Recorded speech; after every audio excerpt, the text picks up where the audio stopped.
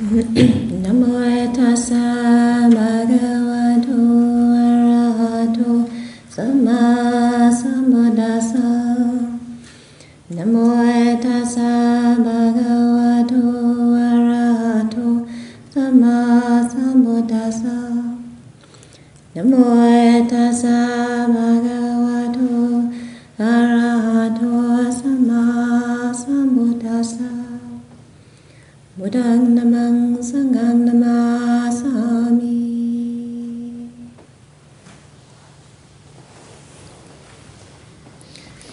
And so it is actually quite sweet. It's quite lovely experience for me to be here on the Angela Center campus and have my sisters here leading this retreat, and being able to share meals together and have time to go for walks. And it's just been lovely. We have over 20 years of history together. And for me, my experience with the Angela Center goes back to the early 80s. I started going on retreats here. In fact, the first retreat that I ever taught was here at the Angela Center with Ajahn Amma in 96.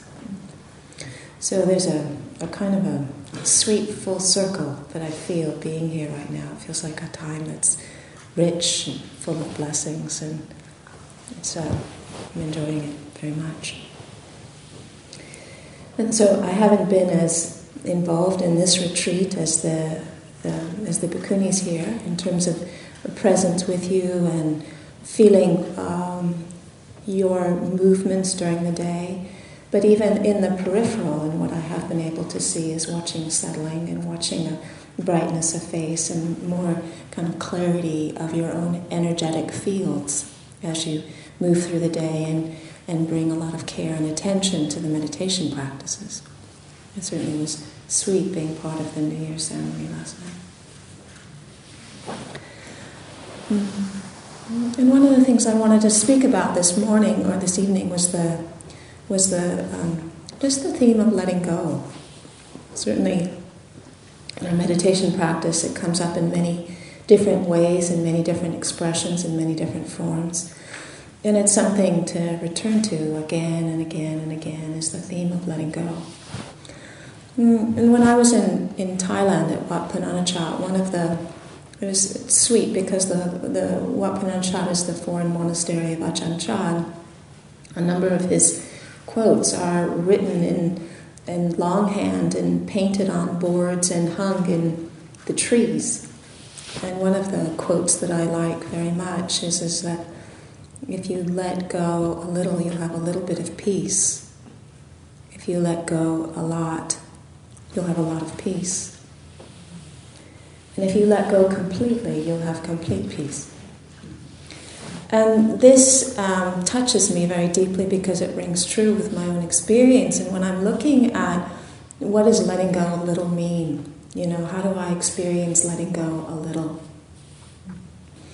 Well, certainly one of the ways that I can know that is that in the affirmation of the precepts and in the affirmation of non-harming, one of the things that I've noticed is that for most of us, for many of us, we have an ongoing tape about ways in which we shame or blame or belittle or criticize or undermine or berate ourselves.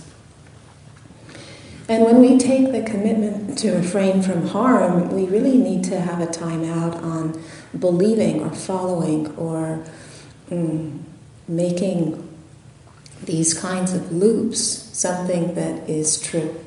We need to observe them, know them for what they are, and not follow them. And for many of us, these thoughts that are shaming or belittling or criticizing or diminishing or harsh towards ourselves are like wallpaper. It's so embedded we don't even see it. Until, of course, we come on a retreat. And then we see it all the time. And we're wanting or hoping or wishing that, the loops will stop. So the commitment to the precepts, the integrity to refrain from doing harm, is a time out. It's a pausing. It's a way of saying, okay, this stuff is arising. I can watch it arising. I don't need to follow it. I don't need to believe in it. I don't need to deny it. I don't need to get rid of it. But I need to be clear, this is not useful, it's not wholesome, it's not who I ultimately am. So the commitment to integrity on that level gives us the opportunity from moving into the incessant habit of just following and believing stuff that isn't actually good for anybody. Nobody benefits from those kinds of thoughts. In fact, I think that in a court of law, if we were to speak to other people with the same way that we spoke to ourselves, we'd be liable. It would probably be a fat lawsuit that we would be able to win. It's not helpful, it's not useful, it's harmful. And so the quality of recognizing that the precepts, the commitment to non-harm, means that it translates, or it can translate, into what we do with our attention when we notice this stuff arising. Gives us an opportunity to recognize a way of letting go that habit. And for myself, there's peace that comes from that. So you have to explore for yourself, what is the result?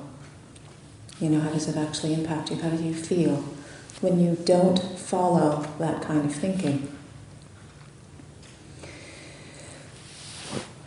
So the movement towards integrity helps create a container, and that container gives us the opportunity to reflect on whether our intention, our behavior, our speech is conducive or not conducive.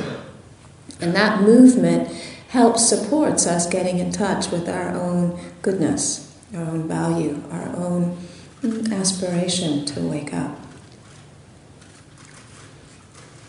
And that movement then allows our experience to be more one of relaxation and confidence. Now, one of the images in the Angela Center that is hugely potent for me, I imagine many of you have been over there, is that right? To the Angela Center? No. A few, yes. Not so many. Half-half. There's an image of an androgynous Christ that's in the corner. And this image is both male and female, and there's a split in the wood that's naturally occurring from the pubis all the way up to the heart.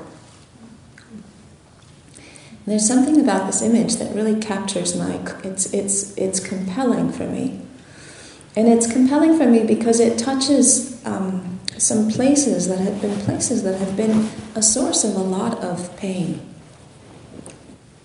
When I was a young woman coming here in the early 80s, going on meditation retreats, one of the things that I was navigating for quite a long time was just the experience of trying to resolve or release sexual trauma. So to see this image of this androgynous Christ with the split from the pubis all the way up to the heart was a visual image of an internal experience that I was processing. Now, these big things that we have to deal with, and I have not yet met anyone who doesn't have one, or them, or many. They're not small, they're not simple, they don't go away in a week-long retreat. It takes a consistent and persistent meeting and feeling out and learning how to relax with and understanding and getting underneath of. And then over years, then there's release and there's more sense of ease in the body and more sense of resolution and completeness. So that's true that was true for me with that particular theme, but it was also true for me, and it has continued to be true for me, about just the split between the masculine and the feminine. In terms of how I experience that myself and in the ways that manifests in the world around me, and the kind of the dichotomy of how to hold the ability to be spacious and open and receptive and the ability to be engaged and directive and sharp. So as an internal experience, the navigation of the masculine and the feminine has also been a big theme. How I experience it, how I feel it in myself, how I feel it in the world around me, and the challenges when it has been out of balance. And in this one as well, it has not been the weekend project, It's been decades. And sometimes it feels well and balanced, and I feel able to understand and discern, and sometimes it feels like it goes wonkadoodle and it's out, and I need to look at what's going on. And that's true in my own internal experience, and I've observed that I can sometimes feel that or notice that in the world around me. Sometimes what I identify as masculine values or principles can become coalesced into something which is isolating or harsh or judgmental. And the feminine, or what I perceive as receptive and open and allowing and in relationship, suffers. Ayada Madira is my Bhikkhuni colleague, and she's living in Shakti Vihara, which is the place that I started in Colorado Springs. And just this week, a few days ago, she sent me a chapter that she Xeroxed out of a book of Brene Brown's. It's called Rising Strong. It's chapter 8, and it's called Easy Mark. And I love Brene Brown.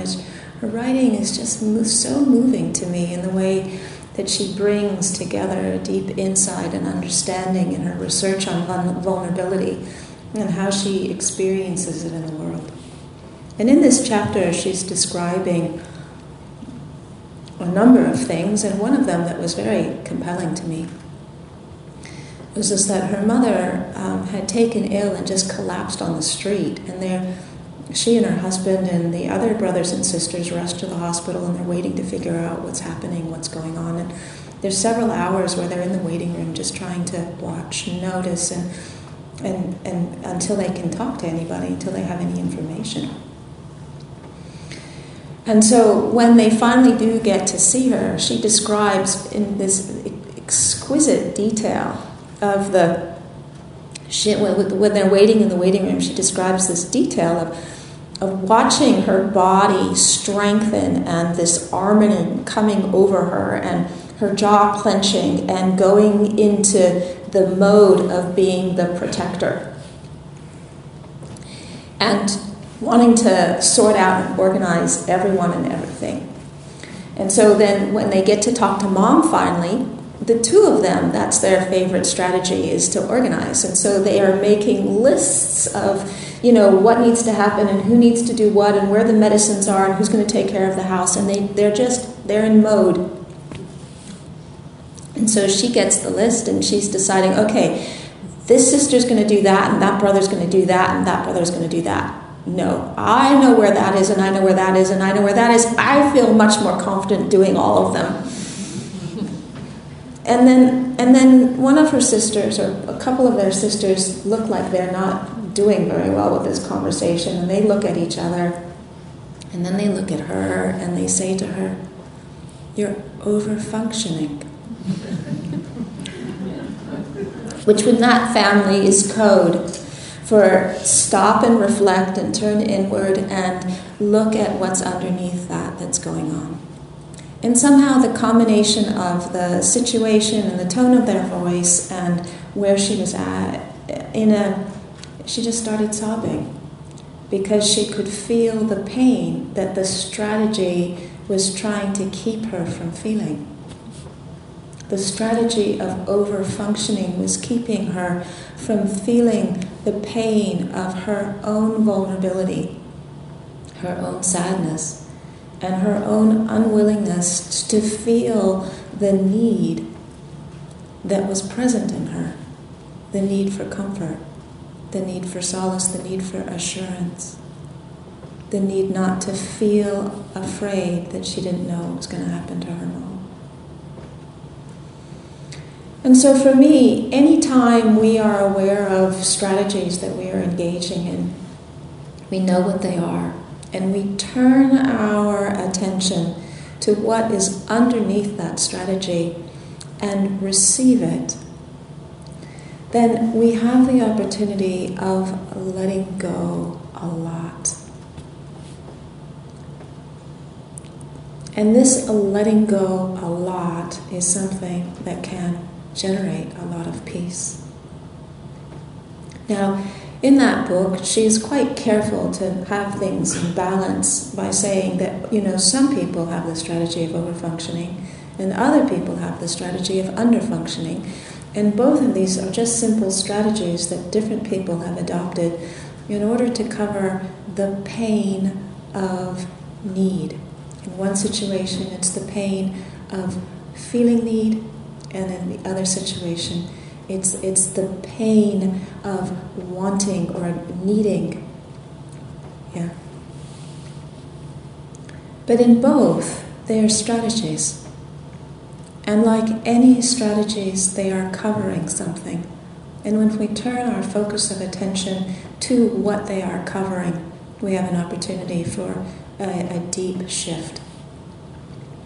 Now, in all of these examples, certainly there's a lot of opportunity for the Brahma Vihara to come into fruition.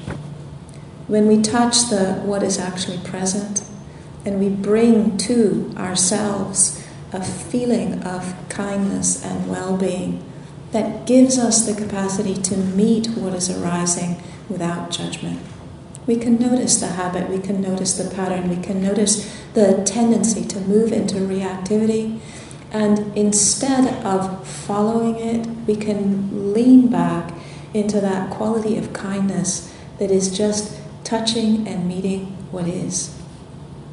We touch it into ourselves, we bring it to ourselves, and we bring it into the circumstance of what it is that we are feeling. When we know how this works in ourselves, then we can also know how this is actually operating for somebody else.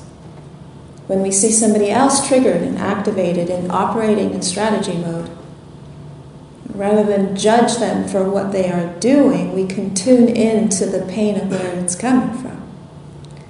We can be present and quiver underneath with the pain of where it's coming from. We can know compassion. We can know it for ourselves as we open up to the fullness of our experience and touch some of these layers and hold them as they reveal themselves and release. And as we touch that in ourselves, it gives us capacity and resource to be able to do that with others. I've never seen anybody who was acting from a strategy that wasn't coming from a place of pain. On some level, underneath. Like that.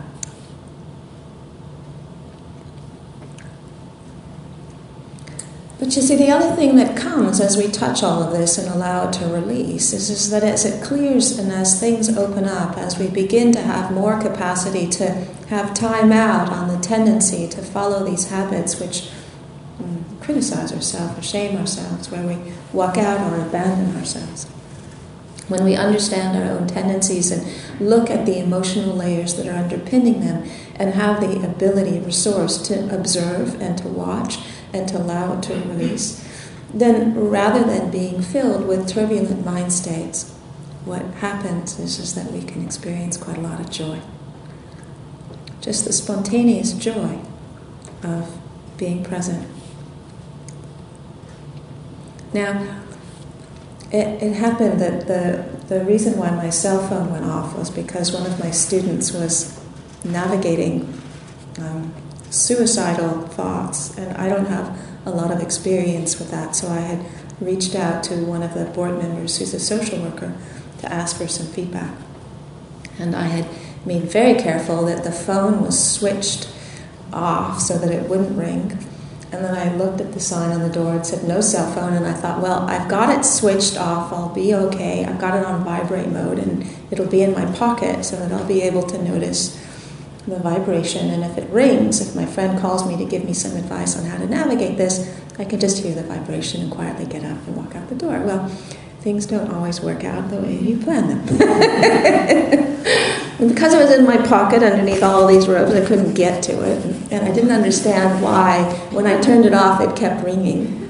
Until I realized that there was another button that I didn't turn off, which was the button that says it will allow it to ring if there's a repeated call. So I left and I felt mortified. And the mortification landed in something that was a big structure for me. And so in addition to waiting up to see if the sheriff would call me to find out if my student was saved, I was in loops with all kinds of thoughts about the distress and the disturbance that I had caused the entire meditation community. And so I was activated, and a little bit like this. And I came out the door the morning time, and the birds were filled up in the tree, and they were just this cacophony of birdsong. So from feeling the turbulence of the thinking and just turning my attention to look at the birds and hearing their song, just for that moment, there was this upwelling of joy, being met, seeing, receiving, that exquisite fullness of their song.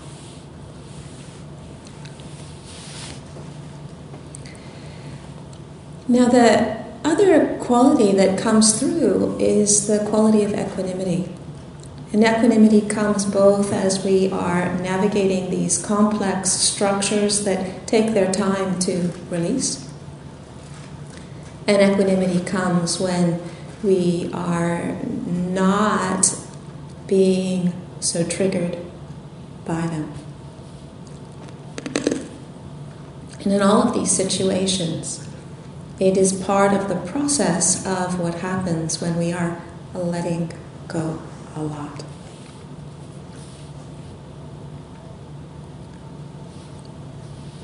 Now, what does letting go completely look like?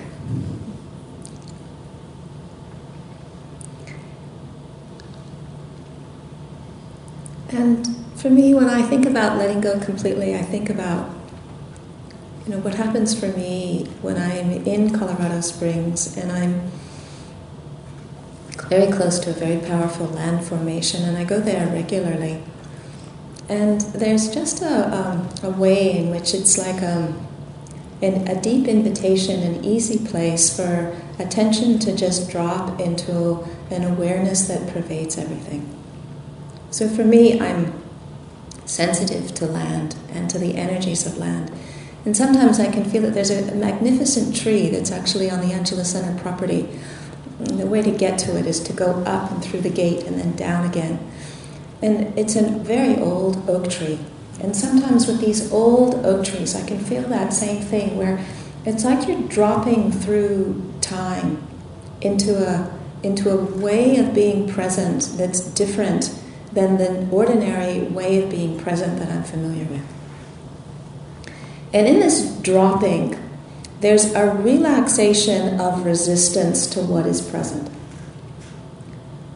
And in that relaxation, the mind starts to open into something which is actually quite vast, quite timeless, and quite present. It's actually everywhere. It's just that in our ordinary conscious mind, we're not experiencing it.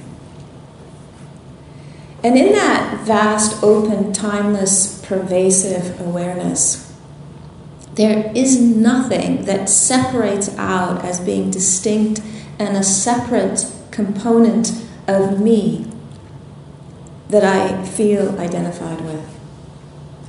Me is just another aspect of nature that arises according to conditions and is very porous, subject to change, and highly dependent on many conditions. It isn't solid. It isn't fixed. It isn't static. What is most noteworthy is this awareness which is pervasive, timeless, and ever-present. Now, in contacting that, what I see is that even if I can, like when I go to the garden of the gods, sometimes I can go and feel quite agitated. But that dropping through those layers allows me to experience no resistance to the agitation. And as the awareness opens up into a field that is vast, the agitation takes on a relative insignificance. It becomes like the smallest thing in this huge, vast field. And so it doesn't have the same internal experience as when I feel small and it feels enormous. It's like turning the table where all of a sudden what I'm experiencing is absolutely enormous and the agitation is just like, the grain of the sand. Or rice or something. Or one ant walking on a tabletop. It doesn't have a lot of impact. And so this deep and profound letting go of attachment, of who I think I am, of my body, of my thoughts, of my feelings, of my emotions, of the perceptions, of the stories, of the sense consciousness that is arising in relationship to this sense contact, gives rise to this experience of profound peace. The agitation does not need to go away in order for the peace to be there. The agitation is held within a field of peace that is not agitated by it. It's a delicious experience to recognize that who we are and what we are does not need to change. I don't have to get everything all figured out or sorted out. I don't have to make the things that I'm feeling go away. I don't have to have experiences that I'm not having. What is needed is to let go of all traces of identification with any of it.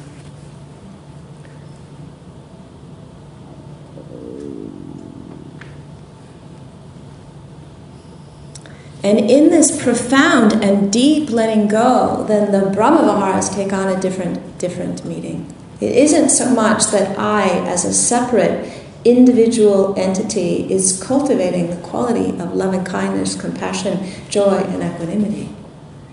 It's as if I'm in a boundless field that loving kindness and compassion and joy and equanimity is the essence of who and what I am. It's not something that has to be developed or cultivated or constructed. It isn't something that I bring to experience. It's what I relax into when all of the other things fall away.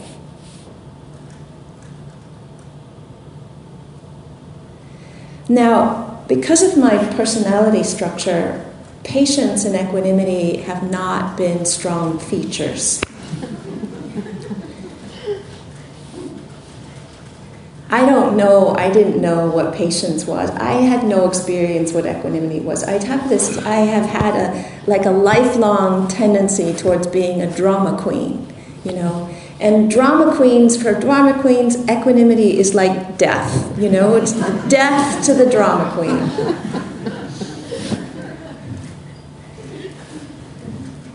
But the land has taught me patience, and the land has showed me equanimity. What that is. The rocks that I hang out with in Colorado Springs are 180 million years old. They were part of the first Rocky Mountains. We're on the third set of Rocky Mountains. And there's something that happens in places like that for me, where my own habits and personality characteristics and tendencies are not dominating in the same way that they can ordinarily.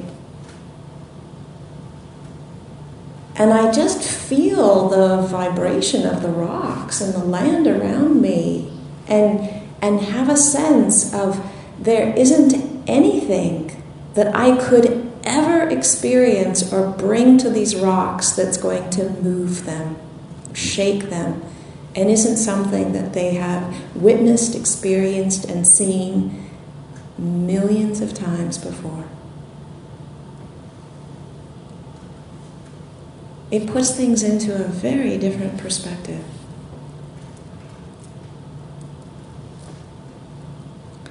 And, I tend to be sensitive and feeling some of the things that are going on in this world right now, and it is deeply unsettling.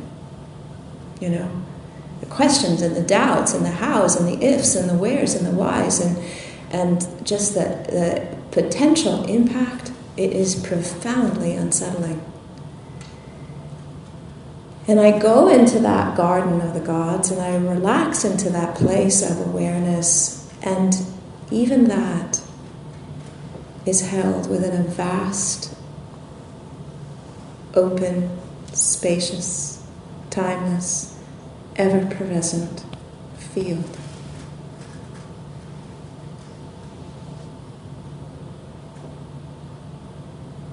And it doesn't give me a sense of, well, I have a vision or an answer, or I know what the outcome is going to be. It just leads me to understand that even bigger than the problems that we are navigating now is this field that we can each access.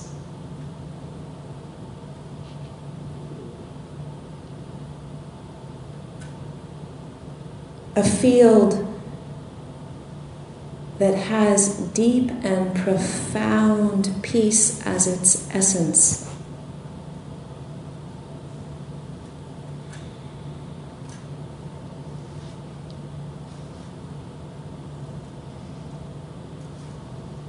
A field where loving kindness and compassion have a deep reservoir within. They're not pasted on top. Joy. The ability, even in a moment of despair, to open and turn to joy. An equanimity that is able to hold all of this. And like the rocks, not be agitated by any of it.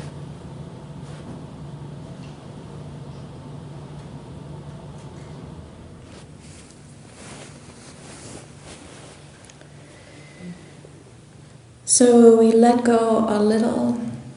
We have a little peace.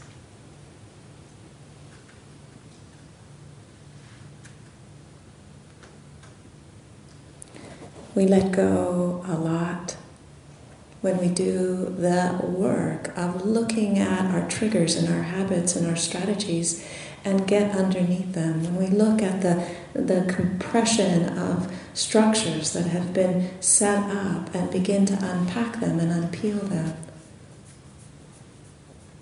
Release them, understand them. When we let go a lot, we have a lot of peace.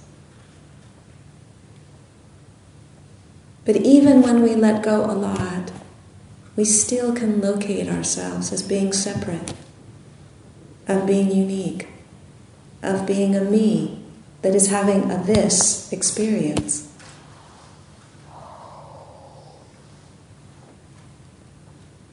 And when we drop through those layers of identification. It's not that we are disallowing our experience.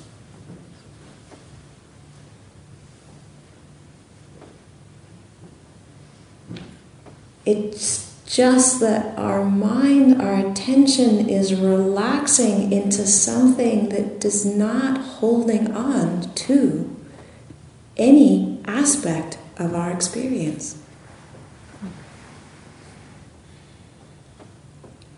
It's shifting gears.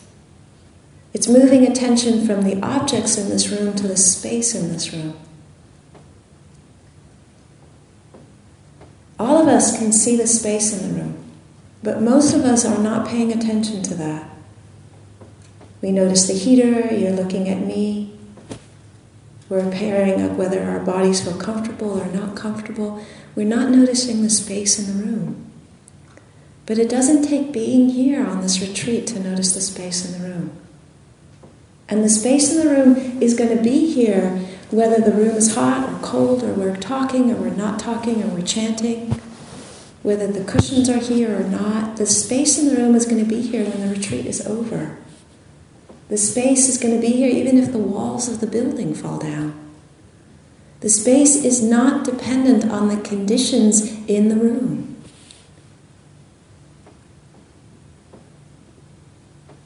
That quality of awareness that pervades everything is not dependent on the objects that it is able to know. But most of us spend a lot of our lives absorbed and fixated on the objects. We don't notice the space. But it's here. It's everywhere. There's nowhere any of us could ever go where there isn't space. In the same way, that quality of awareness that knows is everywhere we go. It's in the darkest, most difficult, most painful construction, thought, view, mind state. And it's in the most joys. We don't have to get rid of the objects we are experiencing in order to know and relax into the awareness that knows them.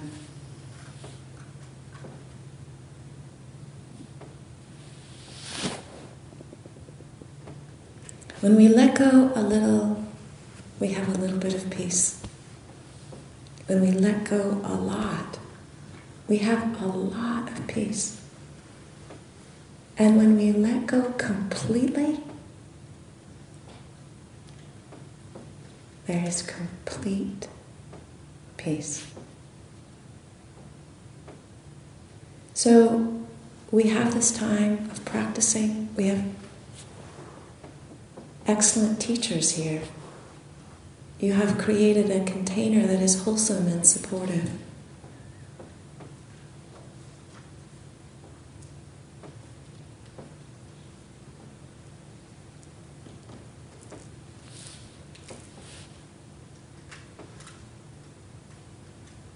This is the first day of a new year.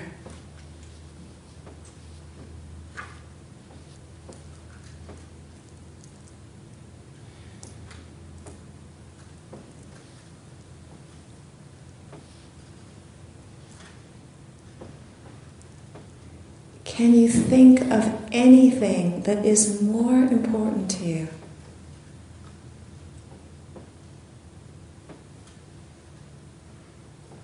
than the direct experience of the peace that comes from letting go?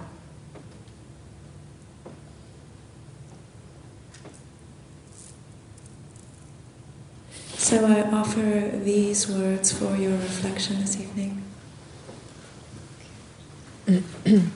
Andamayang Damakataya Sadhukarang Dadamase Sadhu Sadhu